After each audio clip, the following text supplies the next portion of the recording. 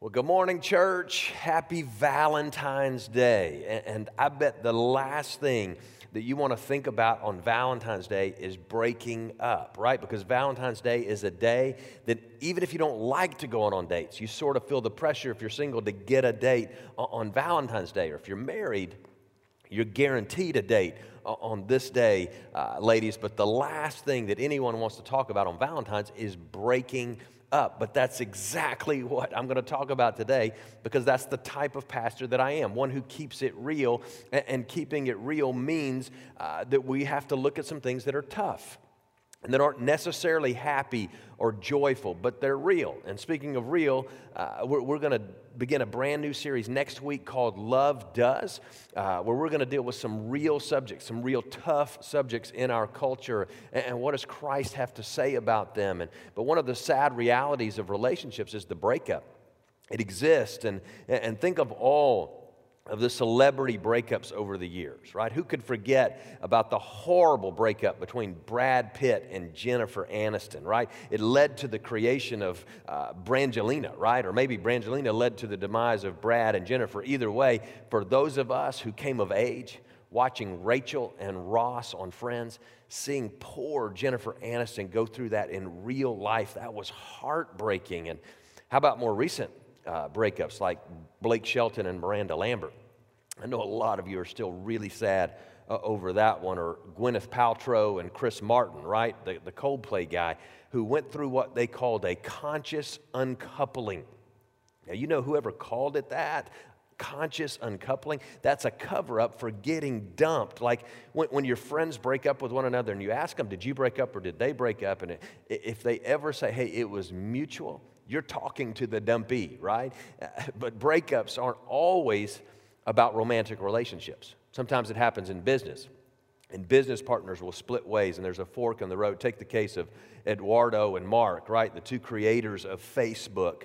They launched this company together, and as soon as the stock price went up, Zuckerberg looked for a way to cut Eduardo out of it altogether. First, he took his 34% interest down to 5% before he just fired him altogether. But there was a happy ending for Eduardo, because he sued Mark Zuckerberg, and he walked away with a cool $2 billion in cash. And that's the kind of breakup that most of us could try to stomach, right? But all month long, we've been looking at the better together life. And when we come together as believers and we live life together, there are all these benefits that we've talked about. And if you haven't been with us the last couple of weeks in this series, I would encourage you to go online and to watch them and to catch up with us, because we can do so much more together than we can on our own. We looked at last week the fact that we are more sensitive to the grace of God in the better together life. And we displayed the story of Jesus Christ better in the together life. But the truth is this, that we are human. And as humans, we are imperfect. And anytime you put two or more imperfect people together, there is bound to be tension and friction and disagreement. And it's going to happen. That is a fact. And it's what we do with that disagreement and tension and friction that is so incredibly important. And we've been using the life of Barnabas as our outline over the last couple of weeks. And there's a handful of stories in the book of Acts. There's not a lot about Barnabas in the book, but as you look through these stories, they are packed with insights. And today we're going to come to the end of his story, his last story in the Bible, the last time he's mentioned in the Bible. And I want you to let me set the stage for you. Last week we left Barnabas in a place called Antioch. And he had made a really, really good and special friendship with Paul, who was Saul before, right? And Barnabas is in Antioch with a bunch of Gentile believers. And he thinks, hey, you know who would be really good here and would be great use to the kingdom here is Paul. Now let's look at that and let's pick up and get a running start from where we were last week in the book of Acts in chapter 11. And it says in verse 25, then Barnabas went on to Tarsus to look for Saul. Remember, that's where Saul was from. And when he found him, he brought him back to Antioch. Both of them stayed there with the church for a full year, teaching large crowds of people. And so they set up shop in Antioch. Remember we said this is where they were first called Christians. And they've got teaching gigs there, right? They may be on staff at the church at Antioch, and things are going great. And there's this huge famine that is now coming through the land, and it's wiping out crops. And it hit Jerusalem extra hard, right? And so jump down to verse 29. And it says, so the believers in Antioch decided to send relief to the brothers and sisters in Judea. Everyone giving as much as they could, they did this entrusting their gifts to Barnabas and Saul to take to the elders of the church in Jerusalem. And so they go up to Jerusalem, they deliver this gift, a mission trip of sorts, right? And jump down to verse 25. It says, when Barnabas and Saul, chapter 12, verse 25. Jump down to 12:25. When Barnabas and Saul had finished their mission to Jerusalem, they returned, taking John Mark with them. I want you to circle John Mark right there. That's Barnabas' cousin. He's probably from Cyprus as well, just like Barnabas is. But he's living in Jerusalem at the time. And so he goes with Paul and Barnabas back to Antioch. Now, I want you to file that away because that's going to come back up in a moment. Now, they're doing ministry in Antioch, and they're taking these trips together. And so the board and the staff at Antioch, they think, hey, this is going well. We should do more of this, and we should get on with this. Jump down to chapter 13 and look at verse 2. It says, one day as these men were worshiping the Lord and fasting, the Holy Spirit said, dedicate Barnabas and Saul for the special work to which I have called them. So after more fasting and prayer, the men laid their hands on them and sent them on their way. Now, if you've ever done any study in the book of Acts, then you know about Paul's missionary journey. They make up a large portion of the book of Acts, and this one is the very first one. It is his inaugural trip. This is Paul as a rookie on the mission field. This is his year in A ball, right? But it was amazing. God was on the move big time. And you read this and you think, Paul is a phenom. I mean, he is incredible. And so Paul and Barnabas, they head out. And as they're heading out, Barney says, hey, Mark, I want Mark to come with us, Paul. And so Paul's like, great, more the merrier. We got plenty of room. Come on, let's go. And the first stop they make is in Cyprus, which makes sense, right? Because Barnabas and John Mark are from there. But then they head to Pamphylia and Perga and Antioch of Pisidia. And those are towns that are really hard to pronounce, but they're along the coastline of present-day Turkey. And you take a look at what happens once they hit the mainland. In chapter 13, jump down to verse 13. And it says, there John Mark left them and returned to Jerusalem.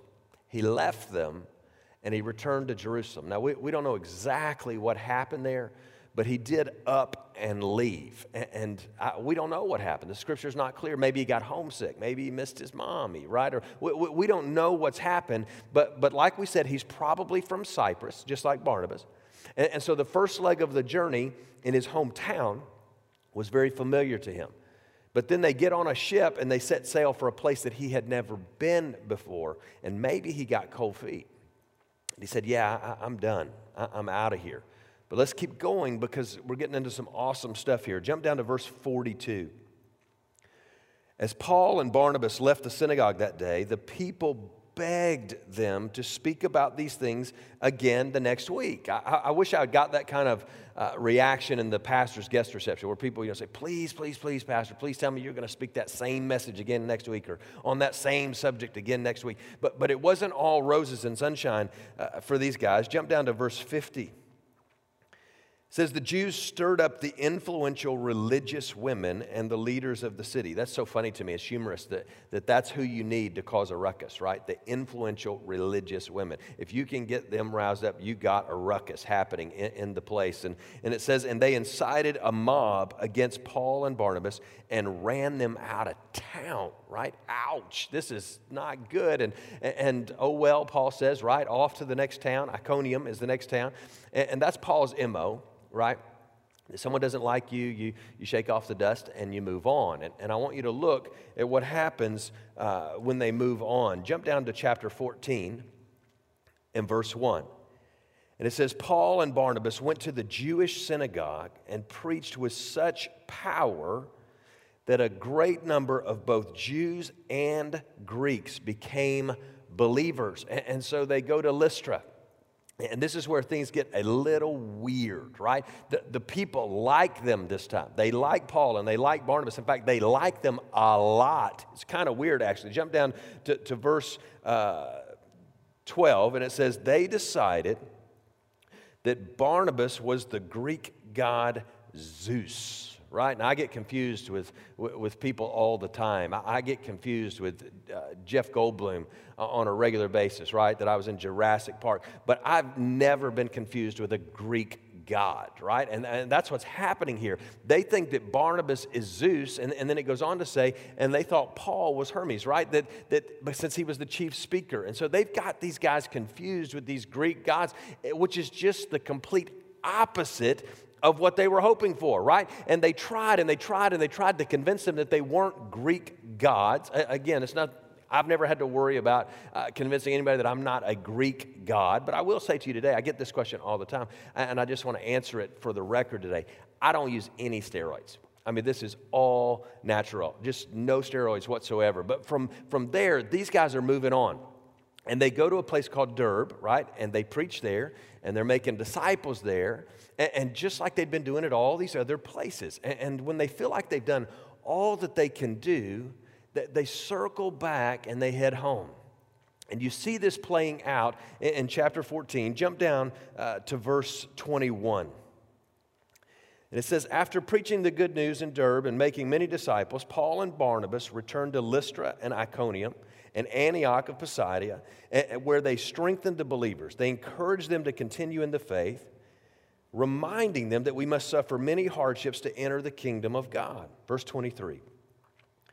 Paul and Barnabas also appointed elders in every church. With prayer and fasting, they turned the elders over to the care of the Lord, in whom they had put their trust. And so, man, these two are such a great team. They are this dynamic duo. And when they get home to Antioch to finally, put their aching feet up, look at the reception that they get in the Bible. Jump down to verse 27.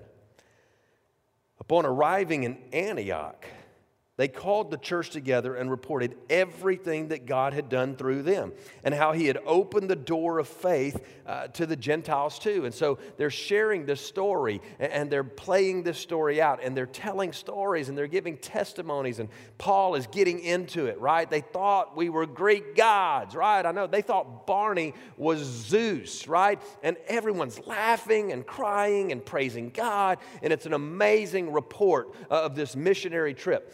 And then maybe one of the deacons asked, hey, what happened to John Mark? Where is John? Where's Mark? And the room, it gets silent.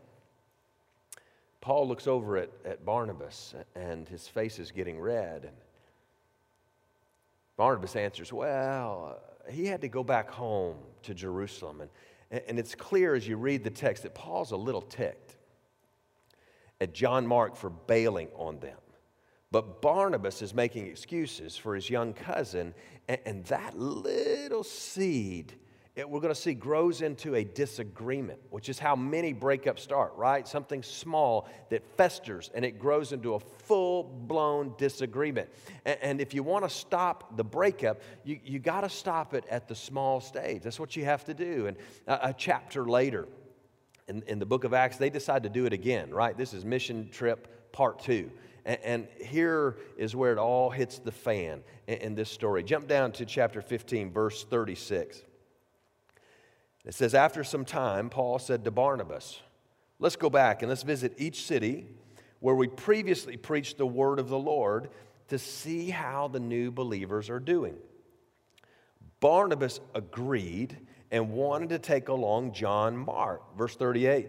But Paul disagreed strongly, since John Mark had deserted them in Pamphylia and had not continued with them in their work. Listen, their disagreement was sharp. It was so sharp that they separated. Literally what the Greek says there is that they each went one way. Barnabas took John Mark with him and sailed for Cyprus. Paul chose Silas, and he left, and the believers entrusted them to the Lord's gracious care. Then he traveled throughout Syria, Sicilia, strengthening the churches there. And so Paul and Barnabas, what a great partnership, right? It's a great combo. I would suggest to you there's never been a better combo with a Paul in it until the 1960s when you had Paul, Simon, and Garfunkel, right? And it says they had this strong, strong disagreement.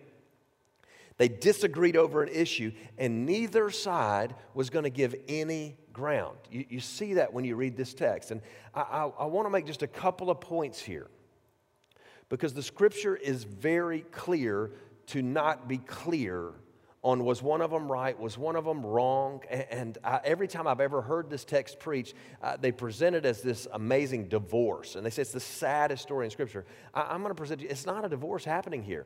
They just went on separate mission trips, and they disagreed with one another. And I just want to make a couple of points here, and these are not in your notes, but I think maybe you want to write them down. And I think it's important, especially in a political year like we're in today, for us to remember these things. First of all, I want to say this to you. I think Christians can disagree and both be right. They were here. The Bible does not indicate that either one of them were wrong. Maybe they were both right, maybe they were both wrong. But the Bible doesn't pick sides here. The second thing that I want you to write down is that disagreements are not necessarily sin.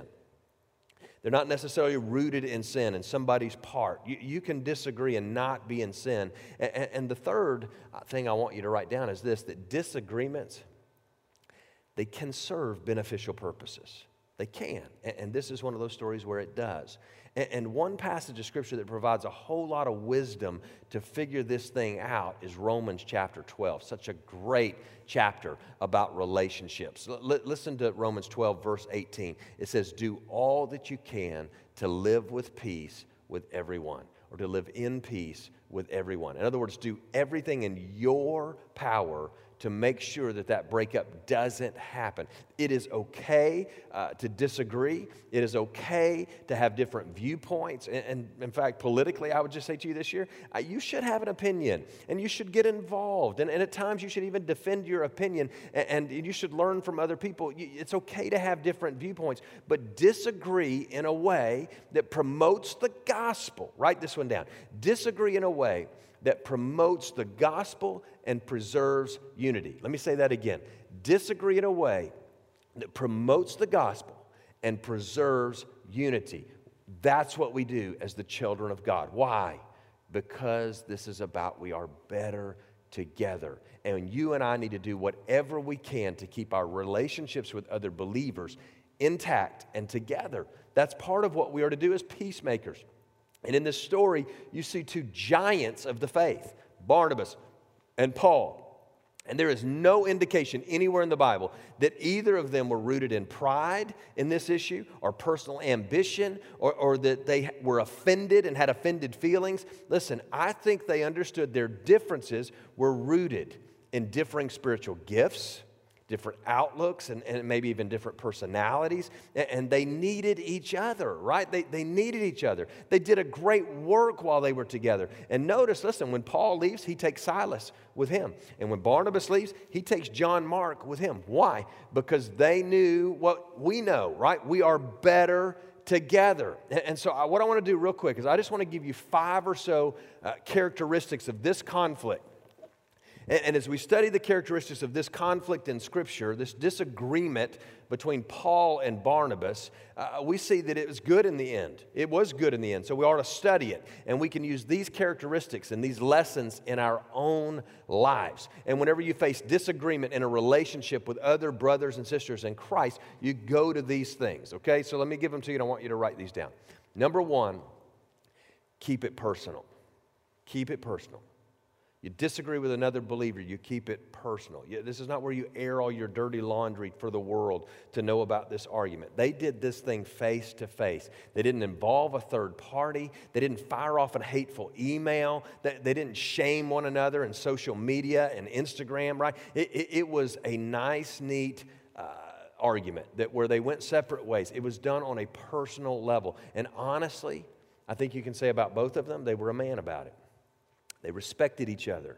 and they thought the world of each other. And no matter who we are, listen, we have to keep it out of the realm, these disagreements, of I'm going to tear you down because I've got hurt feelings, or I'm going to fire off this parting shot to stick it at you in this disagreement. And so we keep it personal, but also, secondly, don't take it personally. We don't take it personal. And you look through the story, and as you read through this story, and I would encourage you to do that this week, there are no signs of bitterness and no signs of anger. When Paul and Barnabas broke up, where did they go? When they went their separate ways, did they storm out and leave the ministry behind? No, they didn't. Did they quit the church over some disagreement? No, they didn't. Paul took Silas and hit the mission trail again and saw such great stuff happen. And Barnabas took John Mark, and he went off with him and taught him along the way. And John Mark ultimately ends up becoming a really, really important person in the Bible, right? He writes the Gospel of Mark, the first gospel ever written. And it just makes sense that at such a young age, he needed this brother of encouragement to help him get in the ministry and get his feet under him in the ministry, which, by the way, Barnabas did that for Paul just a few chapters earlier, right? And so how could they do that? How could they both go on journeys and build the church and work together but in different fronts? How could they do it? Because they didn't take it personal. Barnabas, listen, he could have gotten really, really, really sore at Paul's refusal. And remember, it was his cousin, right? Mark was his own flesh and blood, his cousin. And Barney could have said, Paul, this is my boy. This is my cousin. You can't do this, bro. If you reject him, you are rejecting me. He didn't do that. Listen, when we are at odds with someone else, it is so easy to let it get personal. And it's easy to take an offense and let the offense become a wound. And when we have wounds, we are hampered from doing what God wants us to do. And one way to keep from being wounded is not to take things personally. And the third thing that I want to give you, write this one down, is seek a resolution. Seek a resolution. Listen, both Paul and Barnabas, they saw it through to a resolution, right? It wasn't the one they wanted. It wasn't the one that either one of them wanted. But it was a resolution, and they kept at it until it was resolved. Listen, any good mediator is going to sit down in mediation, and the first thing they're going to say is, hey, when we leave the table today, everybody's going to feel like they lost a little.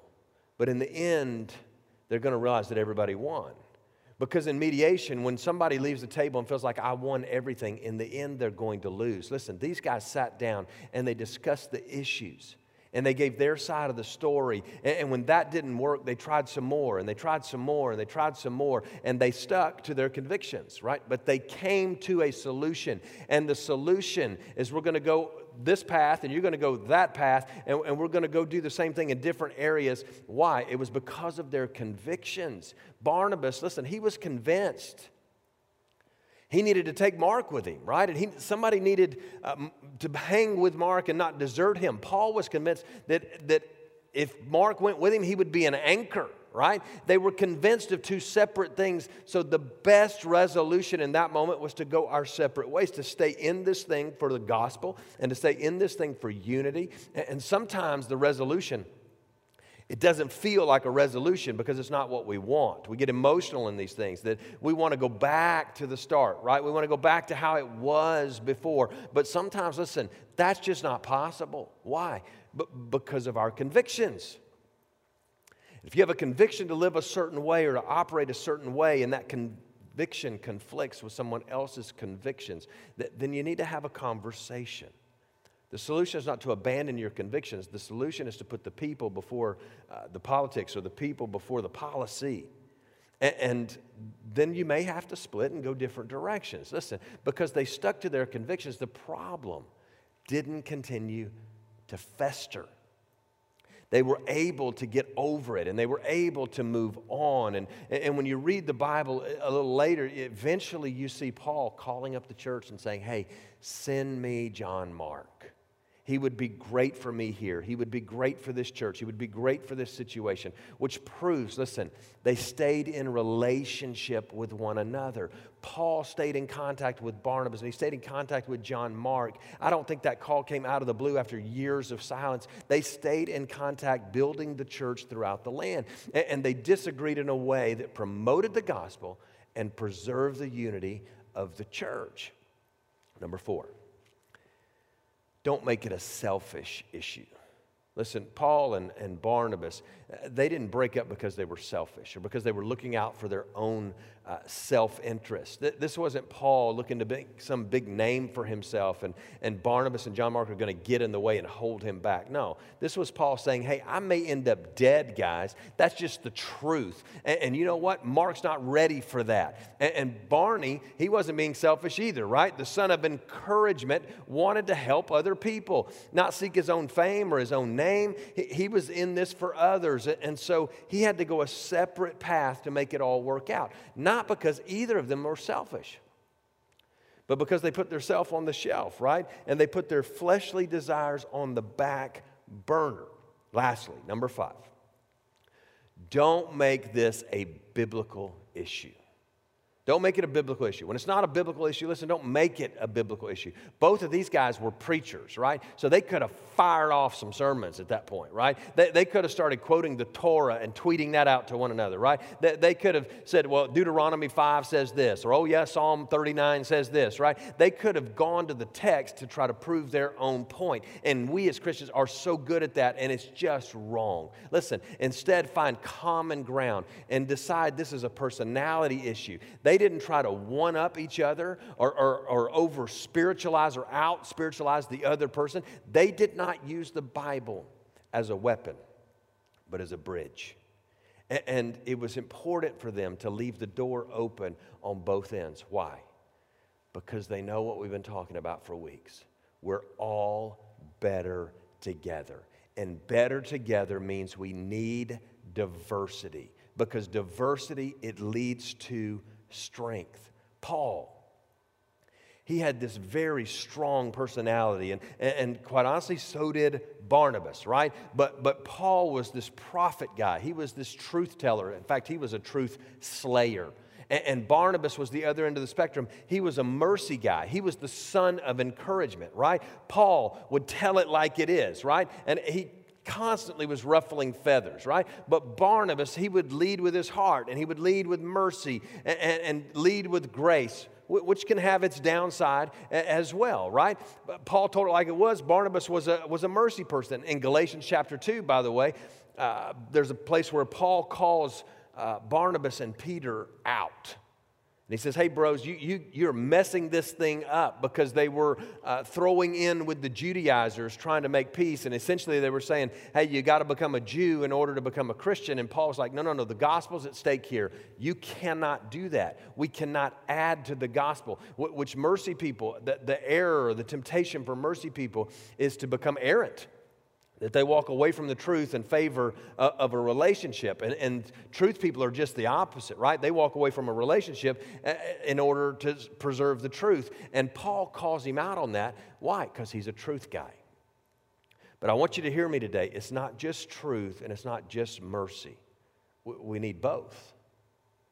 And if you're on one end of the spectrum or the other, you need to find people on the other end of the spectrum to do life with. You need that so the two of you can be a tug-of-war to keep each other in check. Listen, Paul and Barnabas knew that. They were in this tension to be maintained, this tug-of-war. And if either party lets go of the rope, the other party falls off of the cliff. And because of our diversity, listen, we will multiply our strength. Why? Because we are better together. We are always better together. What else is better together, right? Biscuits and gravy. Better together, right? Pie and ice cream, especially if the pie is hot or the cobbler is hot. They're good by themselves, but they're just better together. Some of you are old as me. You'll remember that old Reese's peanut butter cup commercial when we were kids, right? Maybe it was when Reese's was first coming out. I don't know if it was or not, but one guy would say, hey, who put chocolate in my peanut butter, right? And then the other person with the peanut butter would say, who put peanut butter in my chocolate, right? They're two different things, but they are great together, right?